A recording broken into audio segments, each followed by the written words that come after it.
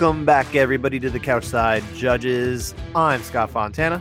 You can follow me on Twitter at Scott_Fontana. And I'm Dan Urban. You can follow me at Dan Urban MMA. You can follow the podcast at Couchside Judges. And you can subscribe to the show on Apple, Spotify, or anywhere else that you listen. And if you like what you're hearing, please give us a 5-star review, please. And we're going to talk about judging in MMA, so you should brush up on the criteria, which can be found at abcboxing.com. Dan, we're rolling into another fight night weekend, UFC Fight Night, ESPN Plus event here. Another heavyweight headliner. We've had a lot of these this month, right? Yeah, it's a heavyweight month. And, we don't have anything. We don't have any guests lined up, of course, as we had the last 2 weeks when of course we got to speak with Mark Goddard and also strawweight / atomweight Jillian DeCourcy. I thought I really enjoyed those conversations, right? Yeah, they were a good time. They were.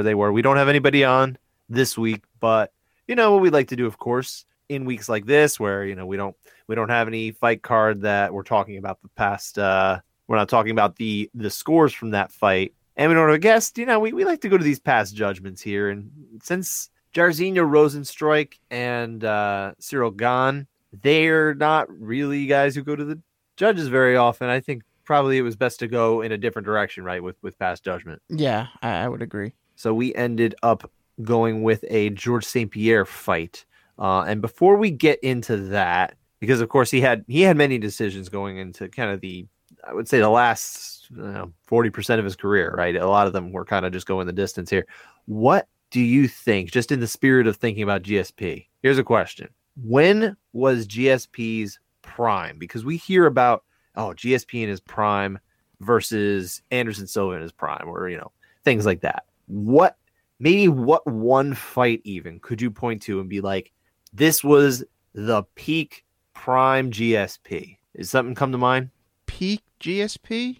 Yeah. I mean, smashing Matt Hughes in the rematch, in the third fight, I should say, was really was like, wow, this guy's on a whole nother level. GSP pre-title is a lot of fun to watch. He is. He's more fun to watch. Like if you just want pure entertainment factor rather than being wowed by greatness, it's yeah. I mean, it could be that he was just so far above in talent at that point than the guys he was fighting. By the time he had gotten to the championship again. Before he got to the title, for those fun fights. I mean, that could be why he was such a animal. But you know what I think it was? I think, and I'll let you finish your sentence. I would just say really quick that I think it had more to do with he had less to lose. That's possible. I mean, he's up and comer. I mean, if he loses any of those fights, really, he's probably not the same guy. Well, of course, yeah. But yeah, after he lost to Serra, the return from that is prime GSP. The revenge tour? Yeah, pretty much. The way he was coming back? The revenge tour and never losing ever again. Yeah, that's true. He literally never lost a fight again, depending on how you feel personally about the fight against Johnny Hendricks. That's true, yeah. That's an opinion thing, though. Officially speaking, he did not lose. No, he just smashed a lot of people. I think he took it personally that he lost to Serra. And in the rematch, you kind of see that because he beat Matt Serra pretty badly. Yeah, he took... I hate using the word fluke when it comes to describing the result of an event in sports. A fluke to me really has more to do with something absolutely absurd happening, like Fan Man lands in the ring or something like that. You know what I mean? That's a total fluke. So I don't want to say that Matt Serra beating GSP the first time was a fluke. He caught him.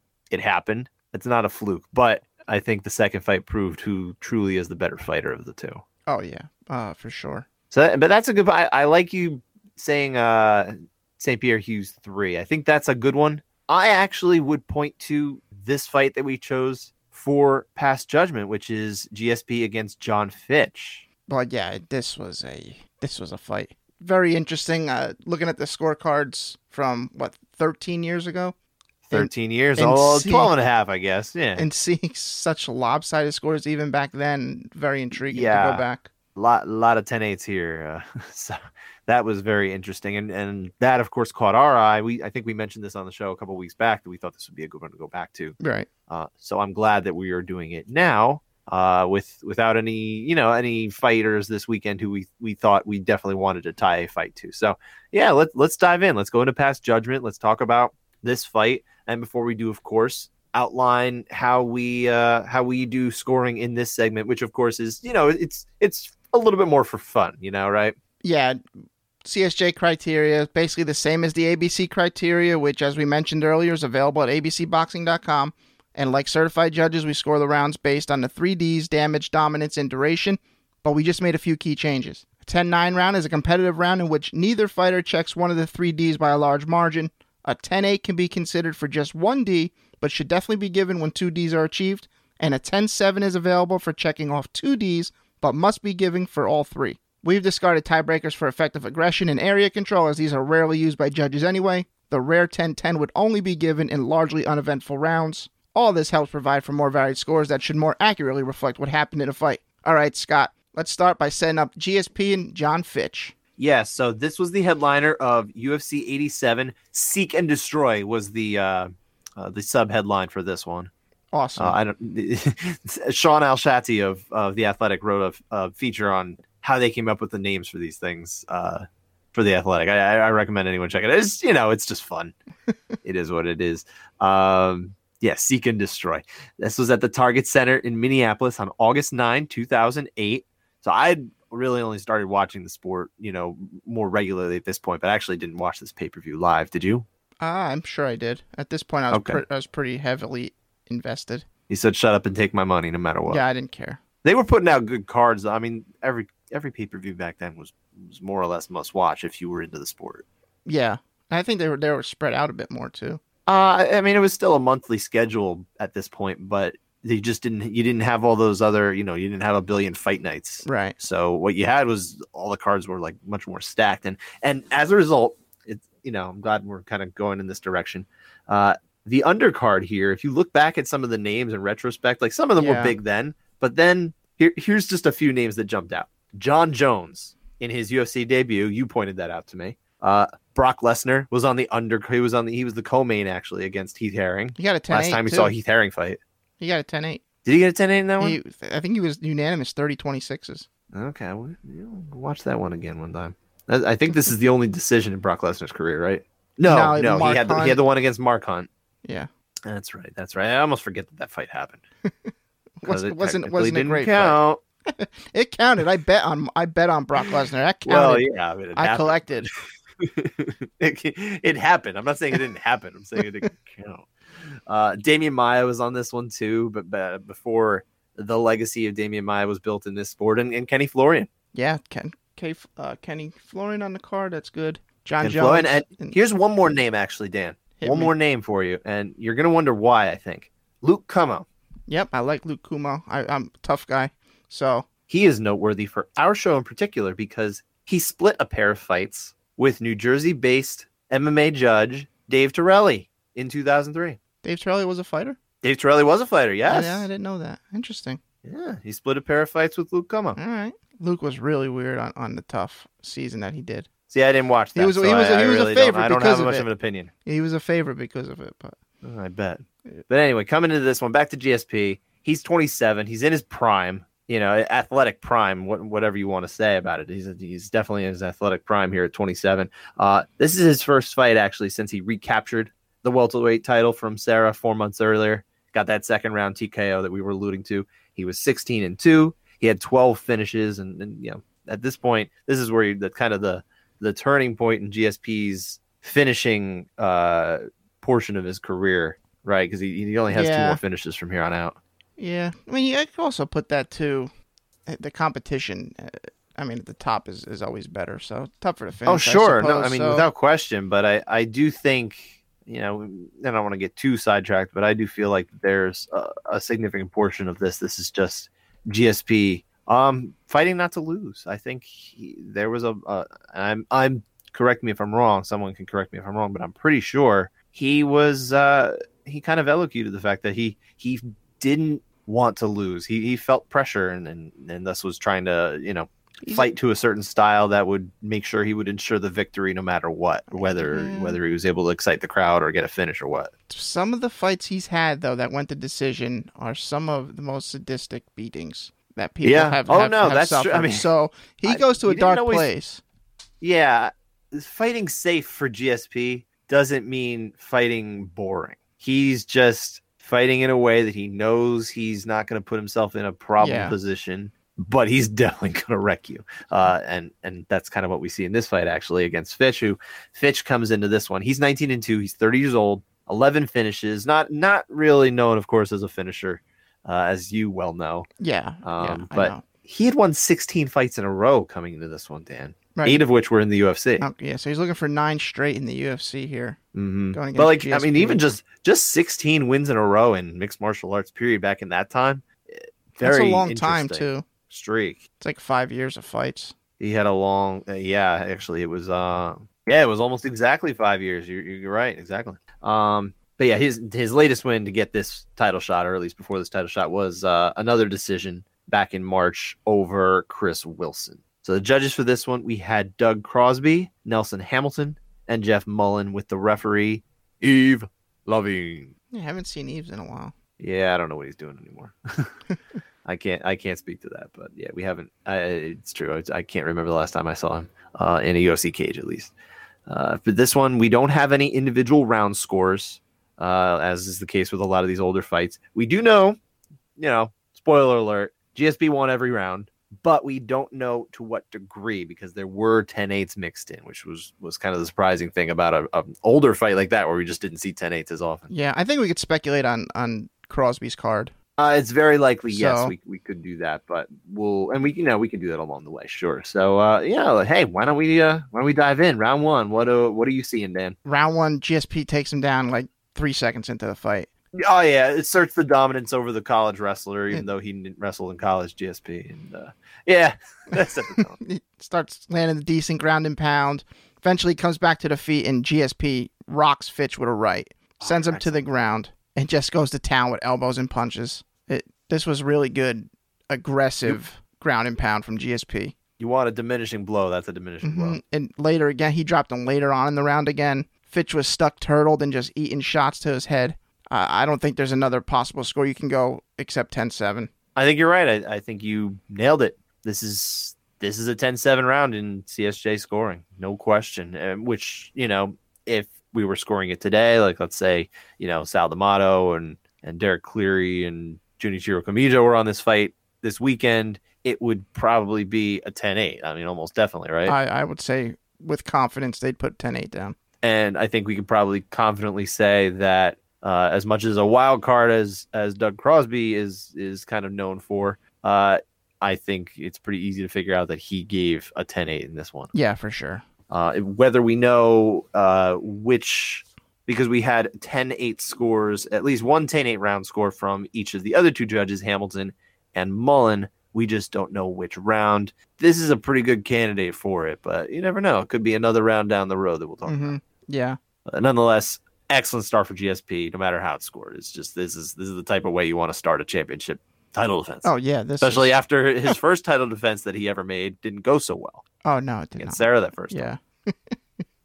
So round 2, moving on here, a much more I guess competitive. You can call it, right? I guess you call this one a competitive round. Fitch seems to have recovered a bit. He's a bit more spry, I guess, this round. I think he was starting to recover a little bit later in the round, the previous round too.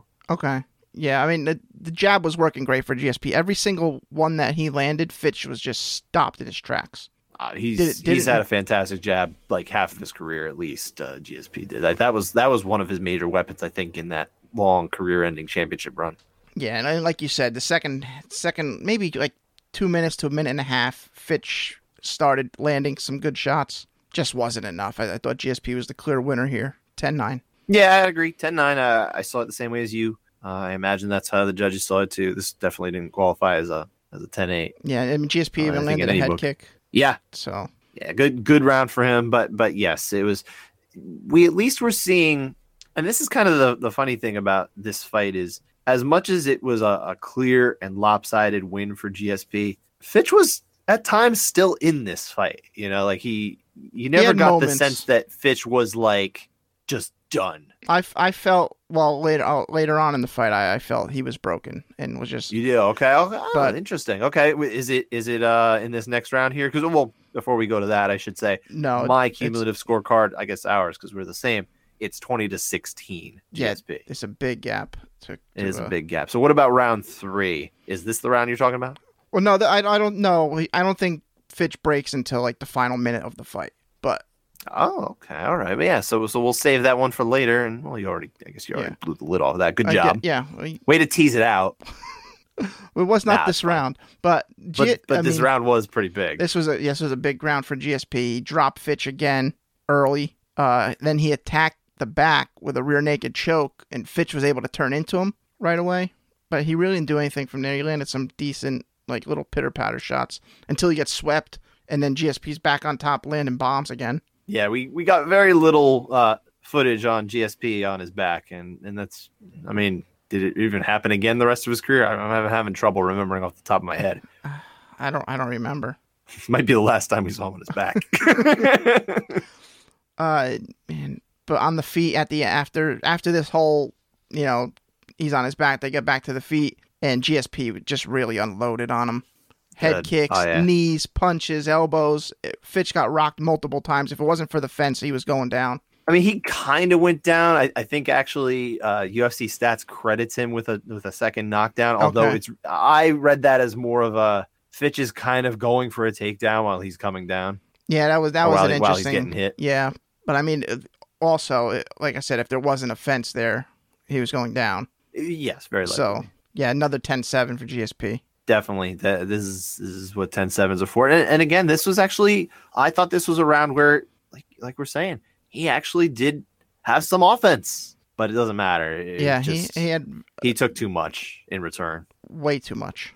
Heavy stuff. It's those high impact, immediate impact blows. Right. These are strong shots. That's the key difference here between the fact that that Fitch is having a little bit of offense and the fact that GSP is just a different level of hurt being put on Fitch. Yeah, GSP was never threatened by any offense Fitch had, so.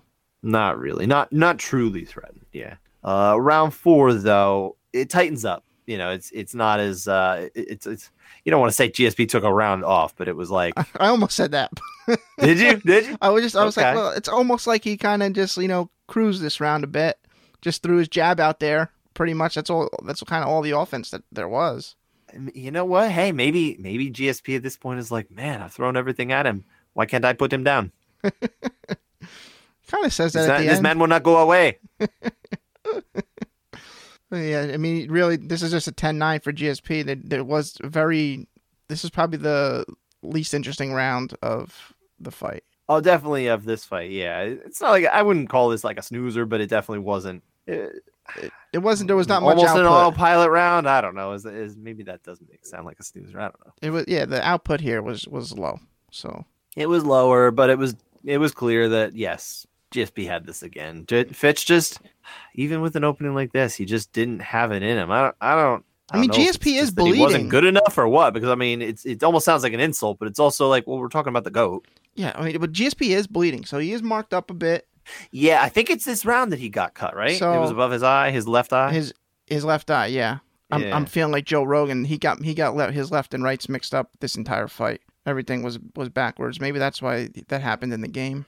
The original game, remember they would have them make mistakes? In the original what, UFC game? Original UFC game. Well, do you mean the original UFC Unleashed game? Is that what you're talking about? The original, like the original modern version of the UFC right, game. Okay, yeah, from THQ, yeah. Like they would have that was like, I mean it right type commentary in there. And I thought probably this fight was a reason for it because I think they messed up like 3 or 4 times. It's possible. I don't remember that distinctly like you do, I guess. Well, quick sidebar, that game, that franchise, I think actually, even though the controls are not as good, on the whole, like it's not like a game that aged well, I still feel like that was a better UFC game than what we're getting from EA Sports right now. Yeah, I actually don't remember. If that makes sense. I actually don't remember the gameplay.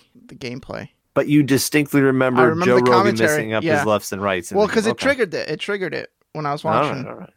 Sports sims as a whole have got, like, the controls should be simplified. I don't need to, like, NHL games are horrible because I don't need to have total control of the stick. You're aware that in an NHL video game, you can actually pick the like NHL 94 control scheme. I didn't know that, but now I'll probably buy the game. Congratulations, EA. You got some money out of that. All right, let's keep it back to the fight. Yeah. All right, we're too far off topic. Round 5, the closer. Was this another snoozer, or did we see a little bit more from GSP? No, this was GSP putting a stamp on the fight. So I think so. Fitch had nothing. GSP was landing really good on the feet, takes him down, lands good ground and pound, and then I just don't think Fitch. I don't think he did enough damage to Fitch to get a 10-7, but he definitely gets a 10-8. No, I don't think so either. I didn't see that. Gets a 10-8. You can see it. Like, this is where I think Fitch breaks towards like that final minute. GSP's on top of him, and Fitch is just like kind of accepting of his fate. Well, shoot. I mean, if you break 24 minutes into a 25-minute fight against GSP in his prime, the GOAT in his prime, I mean, hard to blame you. Yeah, and it was weird. It's actually these past rounds 4 and rounds 5, GSP ends the round trying to attack a leg. He was setting up a knee bar at the end of this round, and he dove on like an ankle lock and end around 4 and just completely flew off. Yes, yeah, he totally whiffed on that one. Yeah. But respect for trying. Yep. He was trying to finish. He just felt it. I thought I probably watching this live, I probably thought GSP was going to finish in round 1 because he was really trying to kill him. And Fitch's face, it wore all the damage. His face was a mess. Yeah, he looked awful. There's an image I remember of him. I think he's got like just a real disgusting black eye underneath. I want to say his left eye. Yeah. I didn't pull up that image in prep for the show, but I'm trying to picture it in my head. I can see him and kind of this stone-faced, just looking all beat to heck, like he just lost in Street Fighter and it's the countdown, waiting to put another quarter in. Yeah, pretty much. He got smashed. He did. But yeah, so at this point, because we haven't been providing our cumulative tallies per round, but I gave this one a 10-8, just like you did. We had the same scores for the entire fight, so where we ended up, 50-40. Double-digit win for GSP. In our system, which I think, oddly enough, I don't know, 50-40 really does sound like the way this fight went. It was a fight that GSP dominated, but also at times felt closer. Does that make sense? I never felt Fitch was ever in the fight. I guess. I felt he was trying, but it was kind of, I thought it was a blowout. I mean, it is. I mean, there's no round you could make a real reasonable case for Fitch winning. And yeah, I'm giving out 10-7s. I gave out a 10-8. But also, when I think of something like that, like where we end up at a score that's so lopsided like this, you almost think, man, it should be GSP looking pristine and Fitch looking just a wreck, which he does. But, I mean, he left his mark on GSP. It wasn't like GSP came out clean.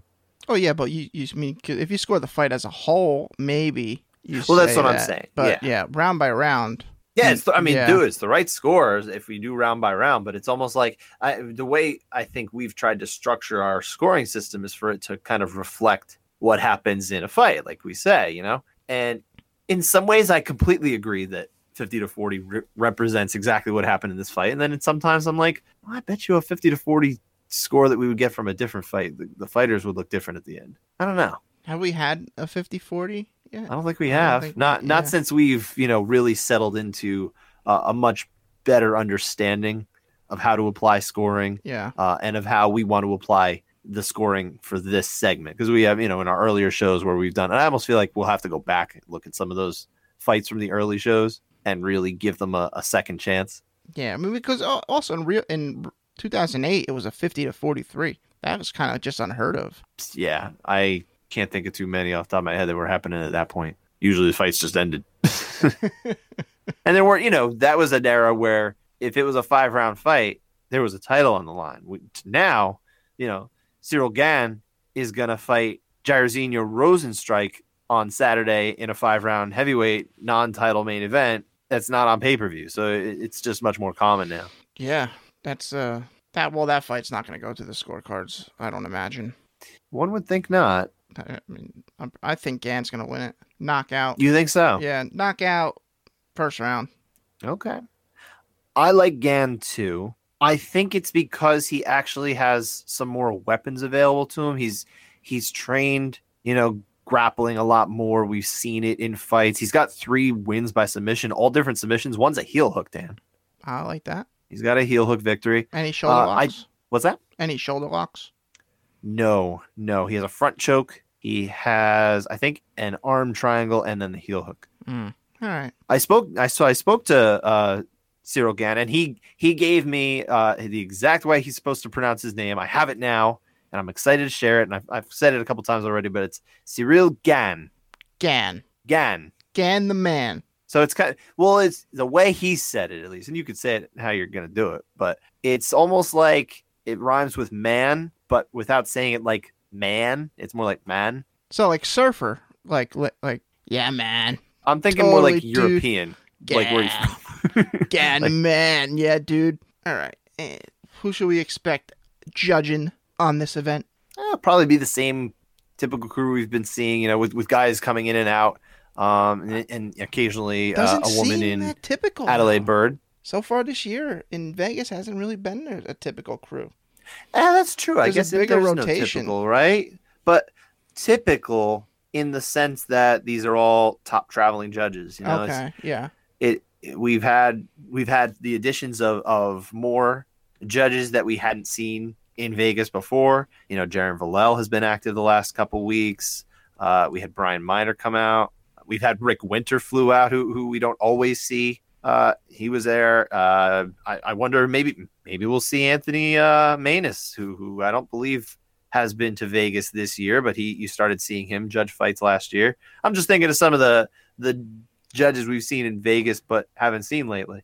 Okay. I don't know, but you know what? I'm gonna throw another guess out there of who's gonna be staffing this headliner between Gann and Rosenstrike, and I'm going to go with Sal D'Amato, Derek Cleary, and Chris Lee. That's my pick. All right, it's a good. I don't know anything. I'm just guessing. I like that. It's a good guess. Yeah, it's educated guess. These are typically guys we see. Any other fights you're looking forward to? Yeah, and I think this one could surprise you, and I'll tell you why I chose it. Angela Hill against Ashley Yoder, women's 115-pound. Okay. The reason I chose this fight, it's not so much. I love watching Angela Hill fight. I think she's a great fighter. I think Ashley Yoder comes to fight too. I enjoy her fights, but here's why I picked it. I can almost guarantee we are going to be talking about this fight at length because these two talented women always end up in split decisions where you're like, it could have gone 30-27 that way, but like realistically 29-28 the other way makes total sense. It's like these two women were born to be in a contentious decision that all Twitter is just going to be peeved about right after. Yeah. I pity whichever judges are assigned to that one because good luck to you, sirs. Maybe they'll surprise and get a finish. Madam. What's that? Maybe they'll surprise and get a finish. Hey, I hope so. Or maybe someone will just take the doubt out of it and make it her own. Yeah, that would be nice. But like I said, I do think this will be an interesting fight. I think both of them add the action that you like to see. It should be a good fight, I think. Let's hope. What about you? What do you want to see? I want to see the rematch: Pedro Munoz versus Jimmy Rivera.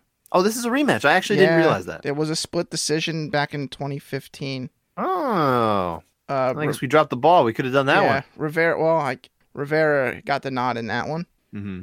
But I expect him.